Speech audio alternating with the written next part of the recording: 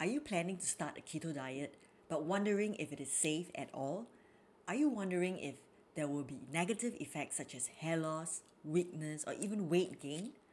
I was on a keto diet for 1 year and I'm going to share with you how the diet has changed my weight, my strength, and my sleep quality. Coming up next. Now, let me set some background as to why I went on the keto diet.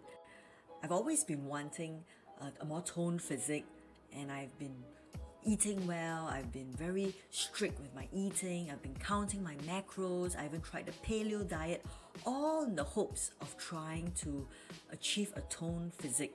For 20 over years, I've been very regular in my workout. I've been very regular in running. And yet, I could not really achieve that toned physique that I see in CrossFitters or I see in my friends. And so, I wanted to try keto diet because I saw how it has worked for one of my friends. When I saw how her body has transformed and how she has lost weight, I told myself, yes, this is what I want to try. In fact, I've been such a perpetual dieter, having another diet really wasn't a big deal to me. Now let's talk about my weight. In the first 2 weeks of the keto diet, I actually lost a lot of weight, but they were mainly water weight. I went to the toilet more often, and I knew that this was expected because the moment you reduce your carbohydrate intake, the water retention in the body actually goes down with it because carbohydrates actually store water. And the moment you reduce your carb intake, your water level will reduce as well. And so I saw the rapid weight loss at the beginning of the keto diet. And to reduce any keto flu symptoms. Now, what is keto flu? Keto flu is actually a sensation of tiredness and lethargy that sets in the midst of the diet. And to eradicate that or to eliminate that or to reduce that effect, you have to up your sea salt intake. And so that was what I did, and I didn't really experience much keto flu symptoms.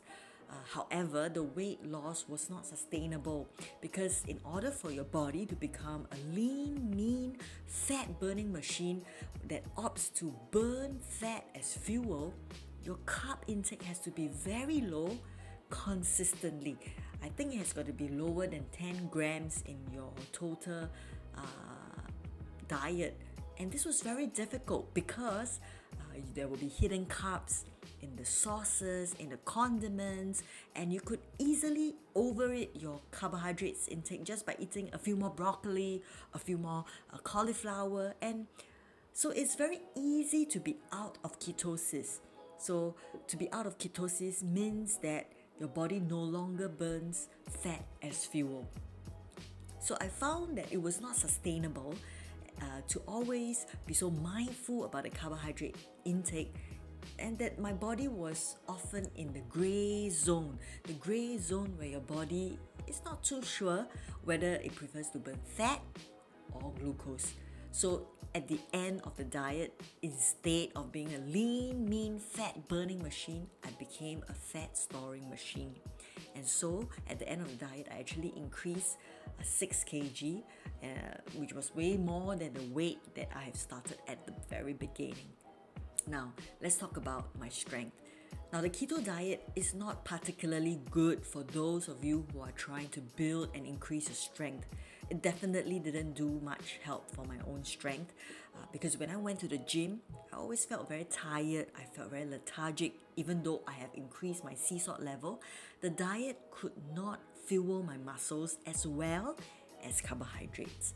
And so I wasn't lifting as heavy as before, and I felt the loss of muscle. And so if you are thinking of jumping into the keto diet in the hopes of building strength, do think twice because it didn't really work for me. Now let's talk about my sleep quality. About a month into the diet, I actually felt more focused and I could concentrate better. And this is largely due to the increased level of ketones in my body. However, it affected my sleep quality because my brain was now more stimulated, and so it was harder to get into that sleeping phase. And so after reading up, I found that I needed to take vitamin B supplements before sleep to help me relax. I think it worked and I could sleep better after taking the supplements, but it was not a viable option for me to always be popping pills just before I sleep. So do bear in mind that it could affect your sleep quality, and do take note that the vitamin B could be a very useful tip to help you enter sleep easily. Now back to the question, is the keto diet safe? For me personally, I think it is safe to a certain extent.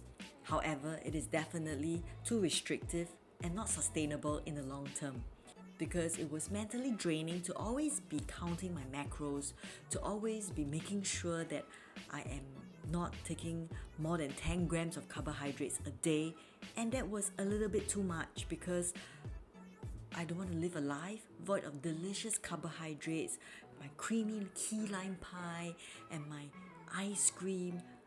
I think it would be very sad to live a life void of all this deliciousness around me. If you find the video useful, do hit the like and subscribe button below. Thank you for watching and see you soon.